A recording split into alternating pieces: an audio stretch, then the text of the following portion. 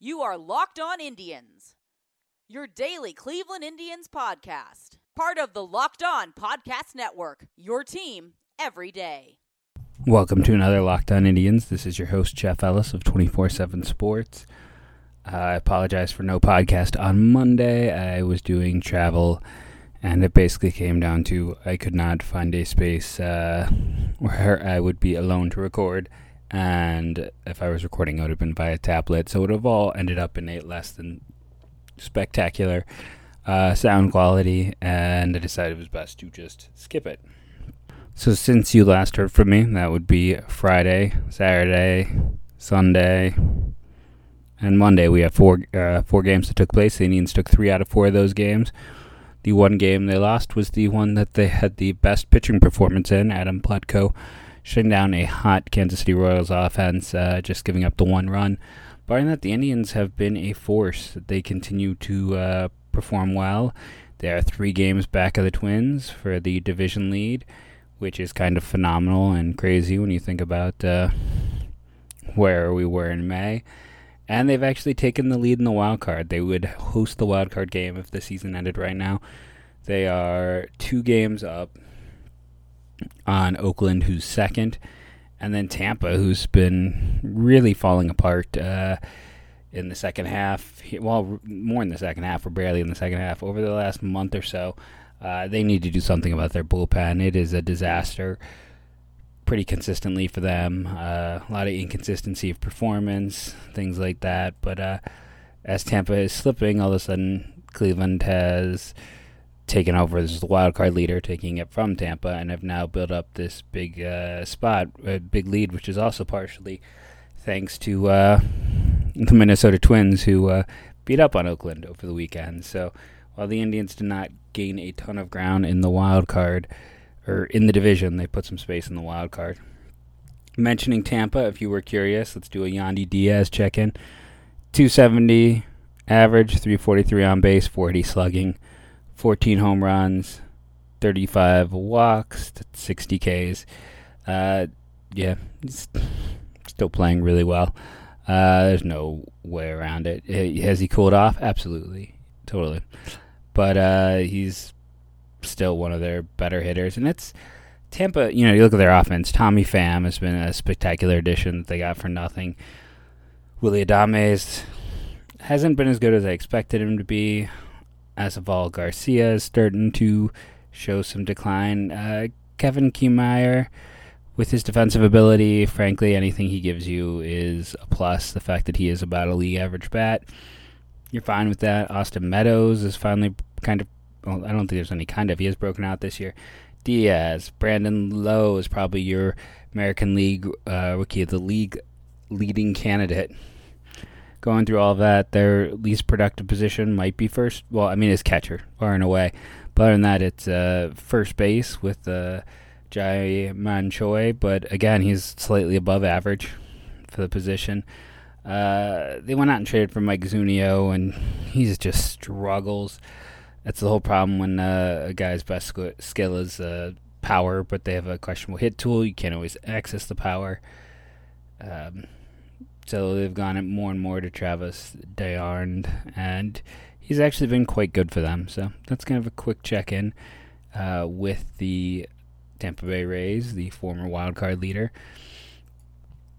Now, as I mentioned, the Indians faced the Royals over the weekend, and the pitcher that I thought they should have absolutely beaten up on is the one that they struggled the most with, and that was Jake Junis, who has been not great this year, let's be honest.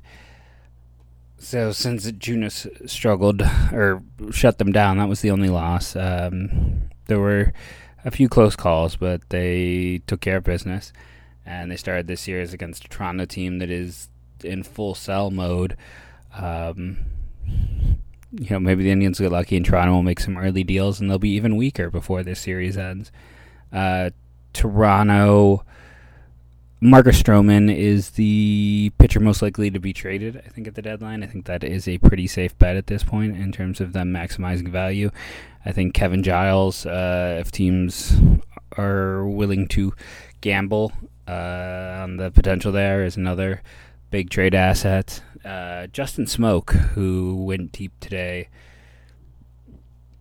is another player really to keep your eyes on. He's always been a good defender, but offensively he's really kind of gone backwards this year. The home run was, it's still 16th home run of the year. His average is very low, but he's walking a lot, so he's got a 354 on-base percentage. To give you an idea in terms of on-base percentage, if I were to pull up the good old Cleveland Indians stat page here, and we were to sort by on-base percentage, a 354 is going to be one of the better ones on the entire Cleveland Indians roster. So he is, yes, he's a low-average guy, but he gets on base, and then he hits for power. Smoke would be tied for second on the Indians in home runs. He'd be tied with Lindor and Roberto Perez. They're all 5 behind Carlos Santana. So a 354 on-base percentage, I believe is what I said earlier. Just double-check it. Yes, that would be, if you go over here to the Cleveland Indians, I have a few tabs open. So 354. So Carlos Santana has a 405. Mike Freeman is a 383, but not an everyday player. Oscar Mercado is at a 350. So Justin Smoke would not only be second on the team in home runs, but he'd be second on the team in on-base percentage. I love Carlos Santana's defense at first, but Smoke is a better defender. He's an excellent defender there for his career. And the only concern would be Santana likes playing the field. And he has been one of the best stars in the American League this year, so you wouldn't want to really disturb that. So that's the downside there. Smoke, I believe, is a free agent to be, from what I remember looking at in the offseason. And, I don't think Toronto would offer him the qualifying offer. So he would not be a super expensive trade candidate. I don't know Eric Sogard's trade value. He's just... he's been the definition of the 24th, 25th man on a roster, plays a lot of positions, bounces around, backup. And this year, it's a 304 average, 367 on base, 487 slugging. He's been really good. Other places on, I think they'll probably keep Randall Grichuk, just center fielder. They signed him to a long-term contract. But basically, I think Smoke and Sogard are the bats that could be on the move. Freddie Galvis as well. And pitching-wise, it's those relievers. It's Stroman, it's Giles, possibly a few other relievers there could be. So much of the relief market is kind of held up by the Giants, who are only 2.5 games out of the wild card. But Sam Gavalio has been about average this year. Joe Bagani, who they tried as a starter last year, didn't work. A really successful Rule 5 acquisition for them. He's been quite good. Daniel Hudson's been fantastic for them out of the pen. And there are a lot of teams who could target him because he's not going to cost you an arm and a leg. He's been really good this year. He's a rental. It all comes together to make him a logical trade candidate for a lot of teams. The Red Sox stand out, who don't have a lot in their minors. The Blue Jays have been really good about getting value out of players like him. I look back to the deals that the Indians and Blue Jays have made in the past. Joe Smith, Josh Donaldson, they've been able to extract value in situations where they shouldn't get much value. So it bears watching. And, the Indians and the Blue Jays feel like they make a trade every year. So it's going to be interesting to see if that develops this year, what could make sense, who Cleveland could be targeting, who would be the guy that fills a need. You have to assume it's a bat. And then you have to assume it's going to be someone who's, late 20s or a free agent to be or into their 30s. And you go through that list, and it's Freddie Galvis is 29, it's Eric Sogard, and it's Justin Smoke. I don't know. There's not an ideal fit this year. All of those guys are average to above average bats. at their positions. So, yeah. So this Blue Jays team, it's almost like the Indians are they're playing them, and I'm sure they are scouting them because, again, they have the current front office there has a lot of ties to the Indians front office. They make a deal, it feels like, every year. It certainly bears watching, and keep that in mind as you watch them over the next few games. So just quickly on today's game, Santana with his 20th double of the year. He is now a 20-20 guy in terms of doubles and home runs. Mercado, home run, triple. Continues to... He's an interesting guy just because he plays really well, and then he kind of has an off day, and he plays really well. But, man, he has helped stabilize the top of that lineup. Luplow with 2 walks.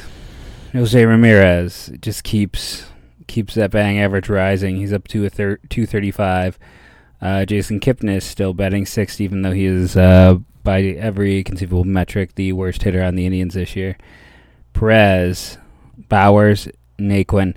And the Naquin thing, it's still rough just because you really don't want him out there when you're facing a lefty, but the Indians have to right now, and that's, as much as I talked about the Blue Jays as a potential trade partner, that's part of the reason that it doesn't work as well, because I think they still need an outfielder, and maybe that's Daniel Johnson in the minors. We'll have to wait and see.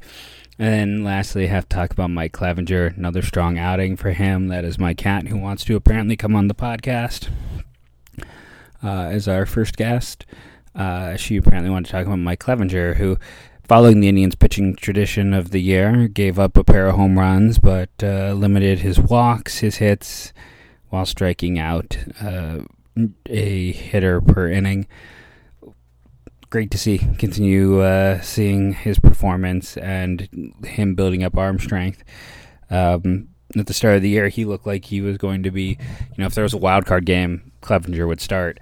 I'm going to talk about that more in the second half of the podcast, along with a few other points about the Indians as we get closer to the end of July. If you would like to reach an upscale male audience, you can do that by advertising right here on this podcast. I've mentioned before, the Cleveland Locked On trio of Locked On Cavs, Locked On Indians, Locked On Browns. If you're a Cleveland area business in particular, you're going to get your company mentioned across 3 local podcasts, all catering to that upscale male audience. And your ad could be running right here on the Locked On Indians. So you can email locked@lockedonpodcast.com to get more details about increasing your business. And as always, remember your smart device. It's all set up. So when you're driving to work, driving around town, doing some errands, going for a walk or run, you just have to tell your smart device to play Locked On Indians, and I will be right there with you for the rest of your activity. So one of the things I teased before the break was a question that kind of hit me, which would be, if the playoffs started tomorrow, how would the Indians pitching staff lay out? Who are your top 3 guys? Even going as far as top 4, if they were to advance to the ALCS. Now, it's kind of an incomplete question, because that's interesting is Carlos Carrasco is still 3rd on this team in innings pitched. Injuries have been debilitating, and kind of speaks volumes to what the players have done and come together as a team to achieve this year. But Carlos Carrasco, who was pitching with cancer, I still can't get over the fact he struck out 10.9 batters per 9 innings while feeling weak from cancer. It's phenomenal. But again, he is 3rd on the team in innings. 4th is Zach Plesac at 54. He's also 4th in starts. Plutko has 8. Rodriguez has 8. Clevenger has 8. Kluber had 7. Tyler Clippard technically has 1 start, and Cody Anderson 2, and Aaron Saval 1. So that is all of your starts this year. And the reason it's kind of an incomplete question, it's, let's say Corey Kluber comes back and he's fine. Yes, he wasn't pitching great, but it was a small sample size, and at the time, the performance wasn't as bad as what we had statistical signs of. You look at things like WAR and ERA, he looked awful, but I'm not quite ready to say he's done. He'll be back sooner rather than later, so we have to see. Mike Clevinger, he's only got 8 starts. He has one more start than Kluber, and Kluber's been out for a while. He's got 4 less starts than Carrasco, so we have to see exactly what we have there. At this point, though, for my money, I would have Shane Bieber be the Game 1 starter. He may his K per 9 is higher than Bauer. His walk rate is lower. His home run rate is lower. His hit rate is lower. Yes, his ERA is technically a little bit higher, but ERA isn't a great evaluation tool. For me and my money at this point, Bieber would be the guy I'd lead off in Game 1. Probably put Bauer at this point in Game 2, depending on player performance, with a chance that Clevinger could jump to 1 if he can continue to perform well and show that he is fully back, or even a Kluber could get in there if he can pitch well. But there is a conceivable world where Bauer is your 3 or your 4 starter in the rotation, depending on the matchups, was really what it comes down to. So I'm recording this on the 23rd, which is when everyone will be listening, and that puts us, 8 days out from the trade deadline. There is no waiver period this year, so once the deadline hits, it's done. You're not adding any more talent. The past few years, the Indians have been really good about coming back and making those deals in August. Can't do that anymore. Those days are done. So, that was Donaldson last year. But so if they're going to add or trade someone, now is going to be the time. And Bauer is still their major trade piece. It's going to be interesting. I still can't see any way he ends up going to the Yankees, though that rumor doesn't die. One of the, I think, underrated aspects about any deal with the Yankees is I am not super impressed with their prospect pool. When arguably your top minor league prospect is a extremely undersized, flame-throwing pitcher who might, a lot of people I talk with think he's got to end up in the pen long term. Yes, Clint Frazier is an excellent trade chip. He played quite well in the majors this year. He is their big trade piece. The pitcher I was talking about, Devi Garcia, is a very good piece. I don't think Estevan Florial is rated anywhere near as highly as Yankees fans and some just writers make him to be. It's almost like he had name value at one point. But guys repeating levels don't have a lot of trade value. That's just the truth of it. Not as centerpieces. As an Indians fan, I keep wrapping myself back to the St. Louis Cardinals. They are currently in the second wildcard spot in the National League. They are up over the Phillies and the Brewers, who are half a game back. The Diamondbacks and the Giants are both 2 back. And then you got your next grouping. And the reason the Cardinals are so interesting is, again, this is a team that they gave Goldschmidt a contract to play first base, which means Jose Martinez has been miscast in the outfield. He should be a DH. Like, he is an absolute butcher in the field. He's not been as productive this year as in years past, so his value is down a bit, and he is older. But at the same time, if you can get Dylan Carlson out of them, Carlson would instantly become the number 2 prospect in the Indian system, possibly number 1 prospect in the Indian system. That would be the reason to make a deal like that. And Dylan Carlson could be in the majors next year. I say it like that because maybe you would consider pushing him. I don't think that's really the track he's on, but this big switch-hitting kid, former a surprising first-round pick, but just go look up the numbers. It's what he's doing is rather impressive. And if you aren't familiar with him, make yourself familiar. He's probably to me, the most interesting prospect that could be moved at this year's deadline. 16 home runs, 20 doubles, 285 average, 366 on base percentage, 42 walks, 78 strikeouts. Still just 20 years of age, won't be 21 until October. Young for his class type, doing that at age 20 in Double-A.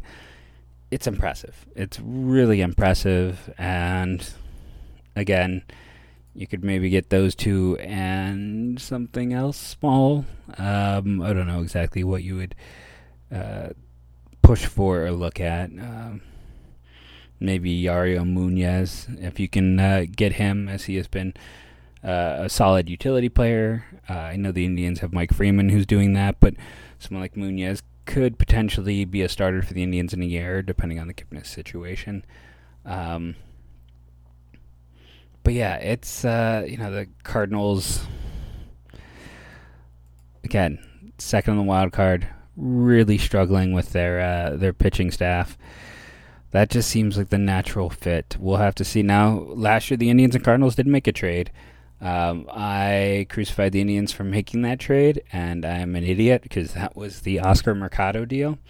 So yes, you can all laugh at me right now about how I disliked that deal quite a bit at the time, but it doesn't change the fact that you have something to say, Cat? Yeah, see, my cat's even calling me an idiot for missing on that deal. But it doesn't change the fact that the Cardinals need pitching. The Cardinals have some interesting players that could possibly be on the move. I mean, right now, when you look at the Cardinals, Dakota Hudson is their only player with a starter who has started, 10 or more games, who has an ERA under 4. I mean, heck, under 4, 1.15. But at the same time, his whip is atrocious. Michael Wacha has a negative WAR value this year. They have a solid pen. That's what's interesting, is their pen is, Andrew Miller is not the Andrew Miller of old, but he is still playing well for them this year. He's not quite the untouchable player he was in the past. And they have a lot of guys with depth in that pen. But the starting pitching, I mean, Miles Mikolas has kind of regressed. He's more of a back end. Same with Jack Flaherty, more of a back end. Dakota Hudson, a back end starter. Adam Wainwright is a back end starter now. And then Michael Wacha. It's interesting. Yeah, Wainwright is older, but Flaherty hasn't taken the step most expected. I mean, Hudson took a while to get up there, but he's been a solid back end starter. But yeah, it's Michael Wacha hit a wall pretty young and has never quite lived up to that early performance.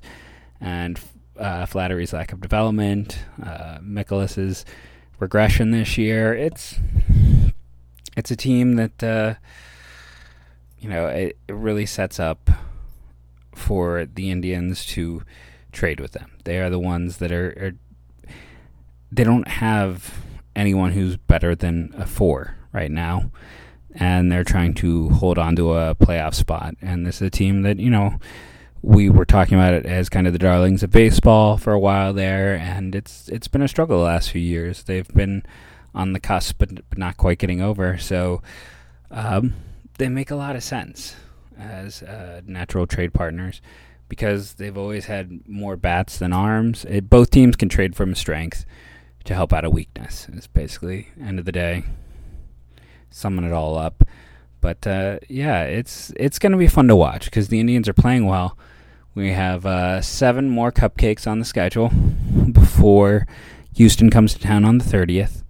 And that's when the schedule gets tough. The Indians really need to cut. I know it's only 3, but if they want to take if they want to take the division, they need to, at the end of the month, pretty much be tied or better, just because the schedule flips. at the 30th. It gets good 2.5 weeks of really tough matchups while the Twins get to coast against the really bad teams. And the Indians have taken advantage of that schedule, but the Twins did earlier, and that's why they built the huge lead. So the Indians have to keep going. They're a different team. Their early struggles was a historically bad lineup. Adding Mercado has made them better. Hopefully we'll see Daniel Johnson sooner than later. And, we can... there's a lot of ways for the team to be successful in the future. Maybe it's trading for somebody like Jose Martinez or getting a Dylan Carlson, and then you end up with a Johnson-Carlson Mercado outfield with Luplow and Bauer as a DH platoon, or I guess Martinez would be the DH. Having more bats than you know what to do with is a nice problem to have, and something the Indians have not experienced the past few years. When a year ago we're running out Melky Cabrera, so it's been a consistent issue. But the Indians, I guess my question to people out there is, at this time last year, did you feel better or worse about the Indians? Yes, they had better starting pitching. But starting pitching isn't bad this year. It's to the point where they could conceivably trade away their second best starter because they could fill another position of need, and they have other guys who could step up. The offense had the same question marks a year ago, and the bullpen was an absolute disaster, and now I feel pretty comfortable with it. So in a net whole, I'm slowly coming to trust this team more than I trusted last year's squad. Thank you to everyone who listened. I hope I made up for the missed podcast by going way over today on the show, but thanks for listening, and again, as always, go Tribe.